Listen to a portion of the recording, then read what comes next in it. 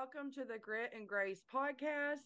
This is episode 19. This is Tanya Bruton, of course, your host for the show. I'm so glad that you are here listening. As always, I appreciate you very much. I appreciate your continued support. Um, for this episode, I have a very special guest on with me tonight. This is, by the way, a pre recorded episode. So this is not a live broadcast, but it's pre recorded to be broadcast, of course, first on Truth Seeker Texas Radio and then later to YouTube and Spotify as usual on Thursday.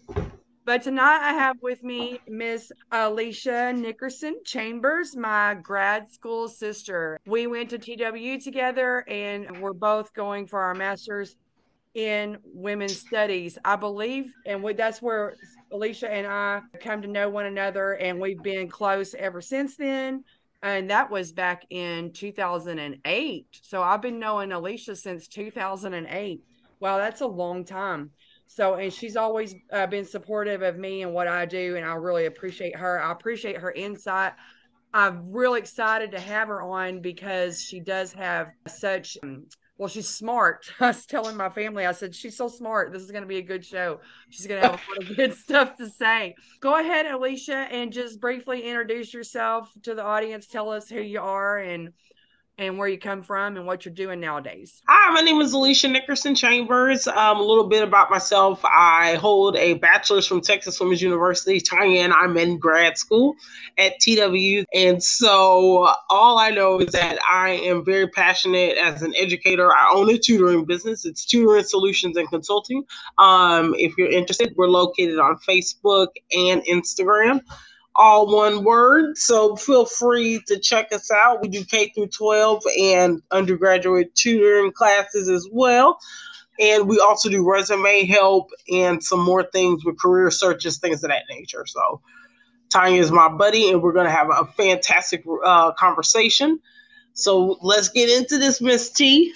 All right. So awesome. And I'm gonna have you mention some of your information you gave out again at the end, just so we make sure that they get that if they want to check into that. Okay. But yeah, thanks for coming on. And yeah, so what brought this topic up for me, or what really got it started? Drugs really are coming into the church, and then I got to thinking, well, if you took back when I was out in it, I affected the lives of my husband. So wherever he went to church, there's one person affected. My mother-in-law, her church, there's one person affected. My sister-in-law, and so forth. Right. I believe that every church has at least one person who's affected by alcoholism or meth, heroin, fentanyl, Xanax, or pain pills, which is major stuff. And I'm like, if it's not Sister Susie, who's the only one coming, it's her husband, her kids, her mama, her daddy, or her sister. And we have to minister to the entire family, whether they're all in the pew every Sunday or not, right? That family is affected. Right. And are we being effective in ministering or responding to the addiction crisis? I don't feel like we are. And so I feel like this will be a good discussion to look at what we're doing wrong and what we could do better. I know when I was out in my addiction, my husband reached out to churches. Sometimes we both reached out to churches together. And to be honest with you, it's no fault of their own. They just didn't know what to do with it. They're not informed, but we can get informed, right? I mean, we can educate ourselves on the problem. And the thing is I think one of the number one things is the first thing is education. Like we have to know our enemy. We have to know what we're fighting. And so, Agreed. Yeah, go ahead, Alicia.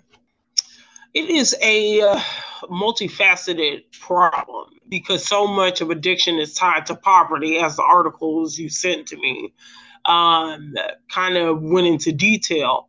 The churches are doing a great job, in regards to homelessness. But homelessness is only one aspect of social issues that we need to address, because with so many homeless, there are drug addictions, there are mental health issues. There are issues that also have to be compiled upon their homelessness. And, you need to address them all at their surface level and try to get like some kind of comprehensive plan in place prior to addressing any of those issues. There's not enough research and pairing with social services, and the churches can only do so much because they have counselors. Of course, they have counselors when it comes to marriage, comes to personal issues, but these are issues of addiction. And so you need people who are specifically trained in these fields to sit down with the people. The churches, again, like I said, they're doing a great job when it comes to homelessness. I mean, I've seen so many churches offer food and street ministries and places for people to stay and things of that nature. But when it comes to sitting down and having a kind of face to face with people about some of the trials and tribulations that they're going through, you don't see that quite often. Right. I agree. And I think, I think the main reason is they don't understand addiction. And like you say, it's a multifaceted thing. But I don't think they understand the depths of it, all the nooks and crannies of it, and the fact that it is a disease, that it is genetic, that socioeconomic factors are involved, mental health factors are involved. There's a lot of factors involved. But for example, one thing that I like how you point out that the church does do a great job with homelessness, like you say, food pantries and things like that, ministering to the elderly and things like that. But they don't know what to do with addiction. And the few attempts that I've seen them make are not very effective. For example, what gets me is they lump in a meth addict with someone who can't stop eating sweets, for example. And you can't go at those two different things the same way, right? Because nobody prostitutes themselves for chocolate cake or steals from their mama and daddy or takes your catalytic converter for chocolate cake. I'm not going to go to jail or prison or abandon my children or put them in harm's way because I can't stop with the Oreos. All right. Sweets, chocolate cake is not demonic. It doesn't have spirits and entities attached to it that are going to influence you. So you've got to you can't lump all these things in together and just be like, well, if you're codependent or if you're a little anxious sometimes, or if you're a heroin junkie, it's the same thing. No, it's not the same thing at all. And we need to know that. We need to talk to addicts. If you would talk to an addict and listen to them, they would tell you that. Would you agree? Oh, most definitely, I agree. It's totally. I hate to say this because I don't want anybody to come back and be like, "Well, you said there's a hierarchy." Well, you know what I did, because that Oreo cake or Oreo cookie and those chocolate cakes, compile those on and on and on and on and on. You're going to get health issues. They're going to be chronic, things of that nature. That first hit of something that is dosed with something else could be life-ending for you. That Oreo cookie is supposed to be regulated by the U.S. government, but they're not regulating what somebody's putting in their home kitchen and cooking up for the people out there on the streets. So, I mean, I'm not trying to say one is better than the other. All things have counter effects and things of that nature that you have to deal with. But I will say that Oreo cookie, unless you are diabetic and your blood sugar is extremely high, that there's not as good as a likelihood that Oreo cookie is going to take you out the same way that some dose kind of jacked up drugs are going to do to you. So I'm just saying, I couldn't agree with you more. Right. And another thing, current methods are ineffective. Okay, that's what I'm talking about. So another reason I think those are ineffective. For example, I know a local church, they have a recovery program that they created, and it's one night a week. Well, that's great. Let's say it's on Monday night at 7. I don't remember. But let's say Wednesday morning, it's 8:30 in the morning. And I talk about this like I might have some experience with this. And I'm pacing the floor and wearing a hole in my floor because I'm fiending like crazy. Well, that meeting was day before yesterday at 7, and there's not going to be another one for 5 or 6 days. What do I do? Well, you know what? I'm not going to say the name of them, but there's valid 12-step programs that have been around since the 30s and have been successful that I can go to in where I live anyways, anytime at 9 o'clock in the morning, noon, 6 p.m., 8 p.m., every day of the week. I can go find another drug addict or alcoholic that knows what I'm going through, that's not going to judge me, and that's going to, give me some experience, strength, and hope, or sit there and talk to me for an hour if need be, so I don't get high and I don't drink, right? And all it is a room full of addicts that are recovering and following some spiritual principles together, right? And doing their best to support each other. And I think that's what's missing from these church-made programs, right? They see the success of these 12-step programs, these secular 12-step programs. They see that they're semi-successful, but they don't have their version of Jesus or religion in it. So they kind of take it and they revamp it, and it doesn't work very well. As a matter of fact, treating drug addiction, what I was reading in one of the articles, Alicia, I don't remember which one it was, but it was saying that it's such a daunting ministry, such a difficult ministry, because the results are so few and far between. They're so difficult it's very difficult to get results. And when you do, by the time you do, 10 more people done got high. So it can be very exhausting and very frustrating, to tackle something like that. But, God gives us wisdom. And, Jesus can set anybody free. It's not like the church is not like you say, the church can't do everything. And I don't expect them to at all. I just think it would be great if we could just maybe educate ourselves and become better at responding in love to this serious problem and bringing them to the Lord so he can set them free. I think something that would be helpful is, it's great if they have these weekly meetings, but what about one-on-one discipleship? Are they maybe pulling those people to the side once or twice a week and, maybe discipling them one-on-one in addition to these group meetings where they're lumped in with the chocolate cake people? I'm real big on discipleship and deliverance ministry. Like I said, there's demons attached to this stuff. Yeah, no, I definitely agree with you. I don't want to cut you off. Go ahead. Okay. Yeah, no, I agree. But a group once a week, with somebody who is facing an addiction seems just a little scarce in treatment. It seems like they would have to have a lot going on, like being an outpatient, being something else that they can go talk to, do some group therapy, because, like we were talking about these things are dual diagnosis so many times. And it's just like, how are you going to just address the addiction, not address the mental health issues? This person seeking any kind of care for somebody. I've been blessed because my sister is a social worker and she went to school in undergrad for psych. So I've been blessed to kind of hear all of the kind of, the information that she'll tell us over the years about these different situations. And, one thing we have talked about quite a bit also is her not bringing religion into it, the same way me being an educator, I can't bring religion into the classroom. Mm-hmm. So, I think as people grow more spiritual and then other levels, people grow away from God, I think it's interesting that there aren't more places like a good JCC or a Jewish community center or something that would be equivalent for the YMCA on that level, where they aren't addressing these things in the community, knowing that they're coming there for that religious purpose first as well. So yeah, this is good, Tanya. You're good. You're good. And I was about to go into that next point. My next point was, okay, if your church or ministry team isn't equipped, because not every church has a counselor on staff.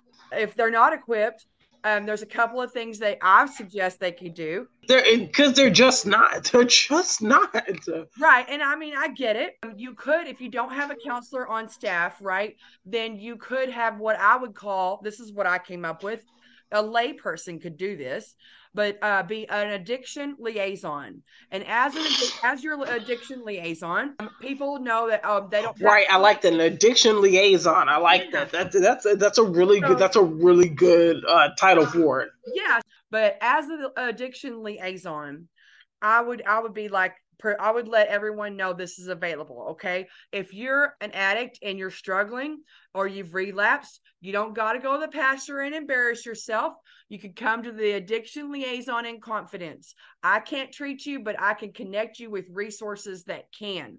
It's my job to research the issue, to stay educated, to know all the resources available, and to. Well, where's the confidentiality in that? Do you think that that's something that we would want to keep separate from the church membership, the leadership, I should say, or?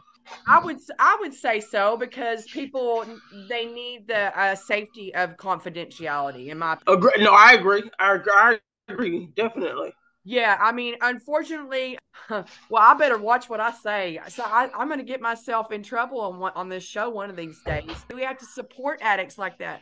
I mean, I got upset and just really highly upset the other day thinking about this, because I'm like, people don't understand how hard addicts fight. They don't understand that we don't choose to throw our lives away, right? That this stuff has a grip on people. And once we get free, we have to fight really, really hard to stay free. And we need people's support. Don't kick a brother when they're down. Do not kick a sister when she's down, right? And I mean, they have to have a safe place they can go to where you're knowledgeable and you're connected with other organizations in your community. Like you said, some sort of, boys and girls club type thing, right? And so I was going to say, what I was saying was, if your church or ministry team isn't equipped, work with other organizations that are. Partner with them. Put part of your benevolence toward that, right? Is any of your benevolence, like you said, goes to the building fund? We got stuff for the children's church and for the homeless right pantry. Can you put 5% towards drug addicts? Right. Treatment's not free. That seems like a fair percentage, 5%. Yeah. Seems like a fair percentage, 5%, again, and it's just, that's, again, because we talked about the multifaceted aspects of homelessness and the mental addiction and all sorts of things, that they have people in place in the church that are going to be able to address these issues in society. You should have a part of your budget allotted towards the programs that they're going to need for the salaries of the people that are going to assist in the recovery. You should have these things in place, definitely. I think 5% is a little low, Tanya, to be honest. Yeah. To be honest, I think 5 is a little low.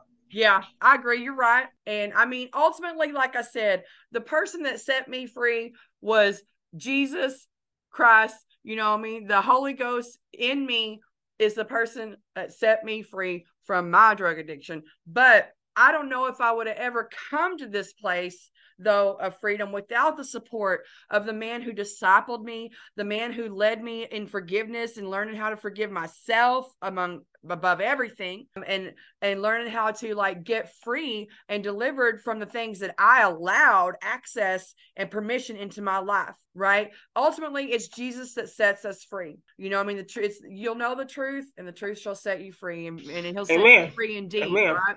But the church should be here as a loving arms of support that these addicts can fall into, and we can guide them to that, right? Through discipleship and through community. I think community is a great word. We need to be a community for addicts, a safe community for addicts, right, that is educated about their problem. And we know it's just not bad decisions. We understand you come from a broken home. Oh, we forgot to talk about fostering. Oh, before we wrap it up, I don't want to forget that. Alicia, let's talk about what you read on fostering as part of really. Fostering. Yeah. The most effective way. Yeah, sure. Like I was saying earlier to Tanya, I think fostering is, when I read this lovely article that she sent me about different ways that we can be effective as people that are believers in helping with the drug addiction issue in the U.S. and on a global scale as well. This is to foster these children out, so you're not doing that cyclical abuse pattern. Those children are going to see what it is to be in a normal, stable home environment.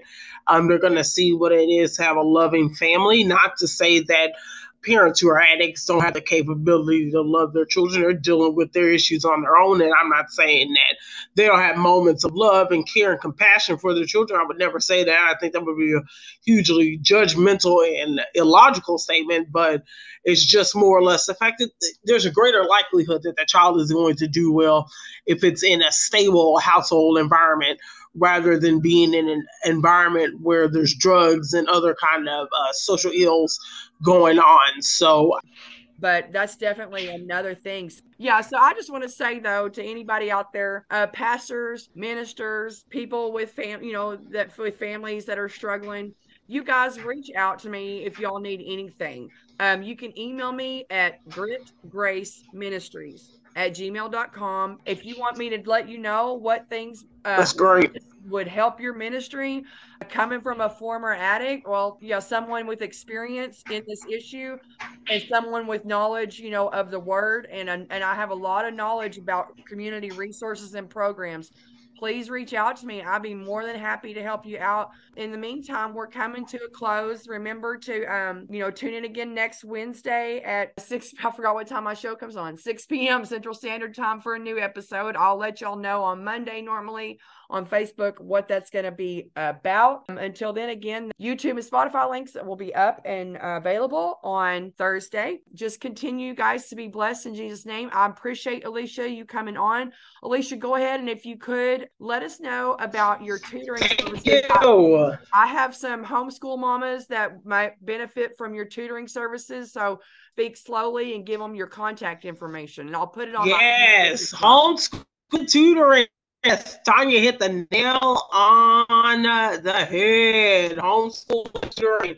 If you are in need of those services, y'all should see Tanya. If you're in need of those services, let me know.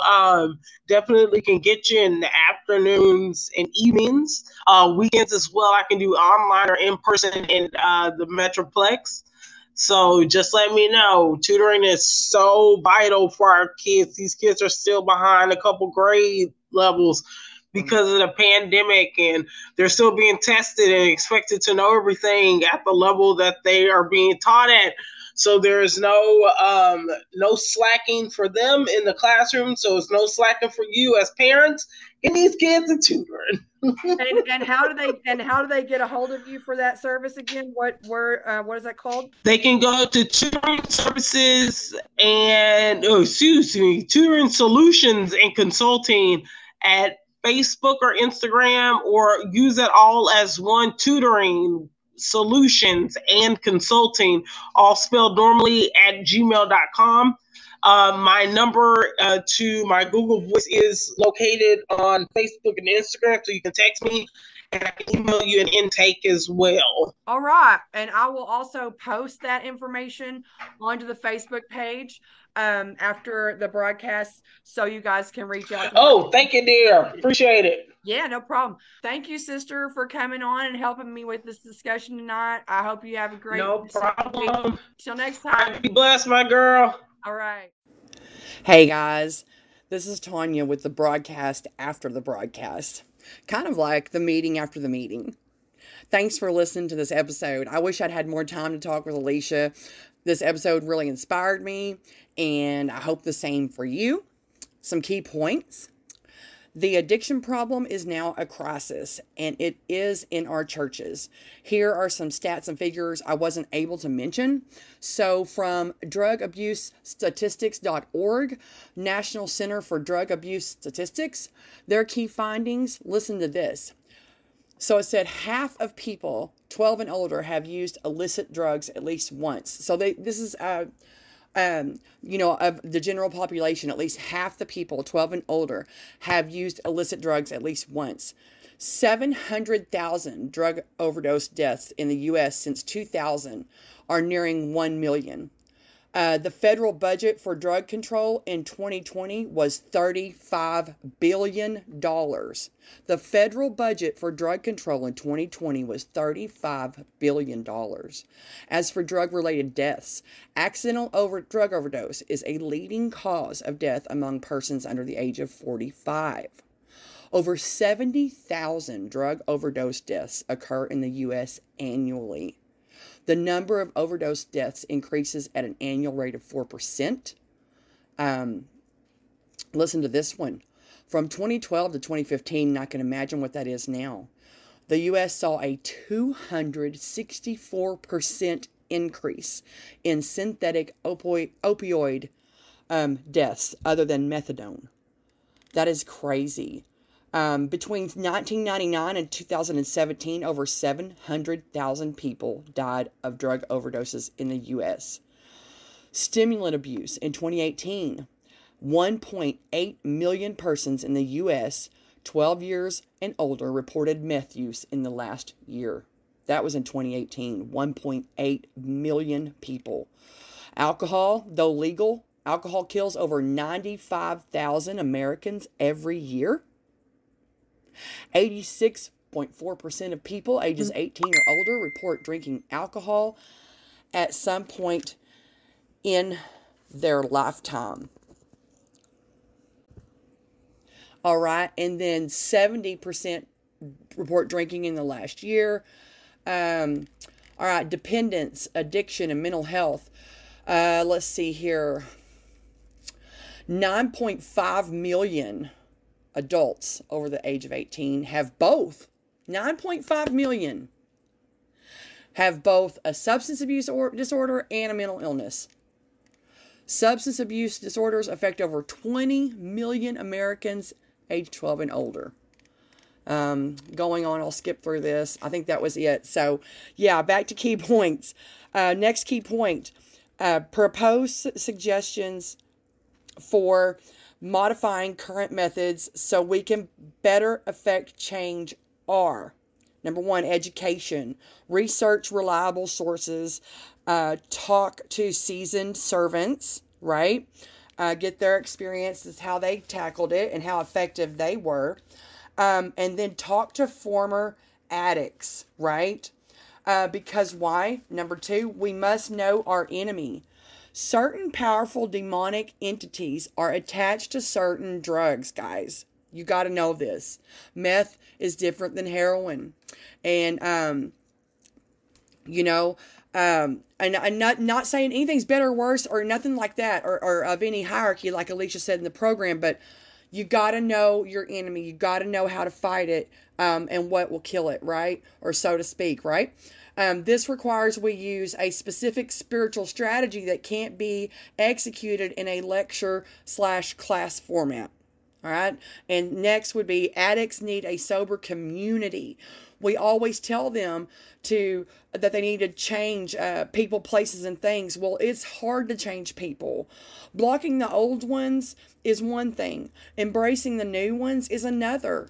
I mean, me, for example, I have a big network. I mean, I'm blessed to have like a huge support group, but I just continue to meet new people. I love meeting new sober people, because I need them in my life, right?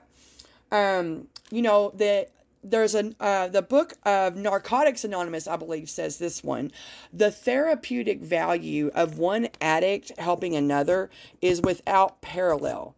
In other words, that's pretty self-explanatory, but there's nothing that compares to another addict helping another addict because they've been there, done that, know, and understand, and they don't judge, right? All right, so replacing old ones is one thing. Embracing the new is another. We must embrace them and make ourselves or someone we partner with available to them on a regular basis. Because remember, we talked about in the episode about if you don't got it, partner with another church, partner with another organization, another nonprofit, right? Partner with them. All right, and the next would be counseling and discipleship is essential. I went through a year of intense weekly counseling with a Christian counselor who took me through the process of forgiveness and deliverance. I found him in the, quote, church building, right? That's kind of how it works in the initial crisis phase. They're guided through the process of forgiveness and deliverance. Discipleship, somewhat like maintenance, but it's more how Christ modeled relationship. He calls us friend, right? Thank God. But he commanded us to make disciples, and we can see addicts set free in Jesus' name and become very powerful disciples and witnesses for Christ. Last key point. We do our best, but Christ only does the work. It is Christ in us, the hope of glory. It is for freedom that he set us free. Amen and amen. Be sure, if you were blessed by this, if you learned anything, or if this was helpful for you, comment, like, share, let me know, let your friends know, let your friends listen, share your Spotify link, share the YouTube link, share the Facebook post. I appreciate it because I just want to get the word out there. I have a heart and a passion for addicts, and I want to see them set free, and I want to see the church that is powerful, the powerful bride of Christ, to be able to love these addicts and to be able to see lives changed, right? We can make change. Thanks for listening. Tune in next week, and I love you guys. Be blessed in Jesus' name. Bye.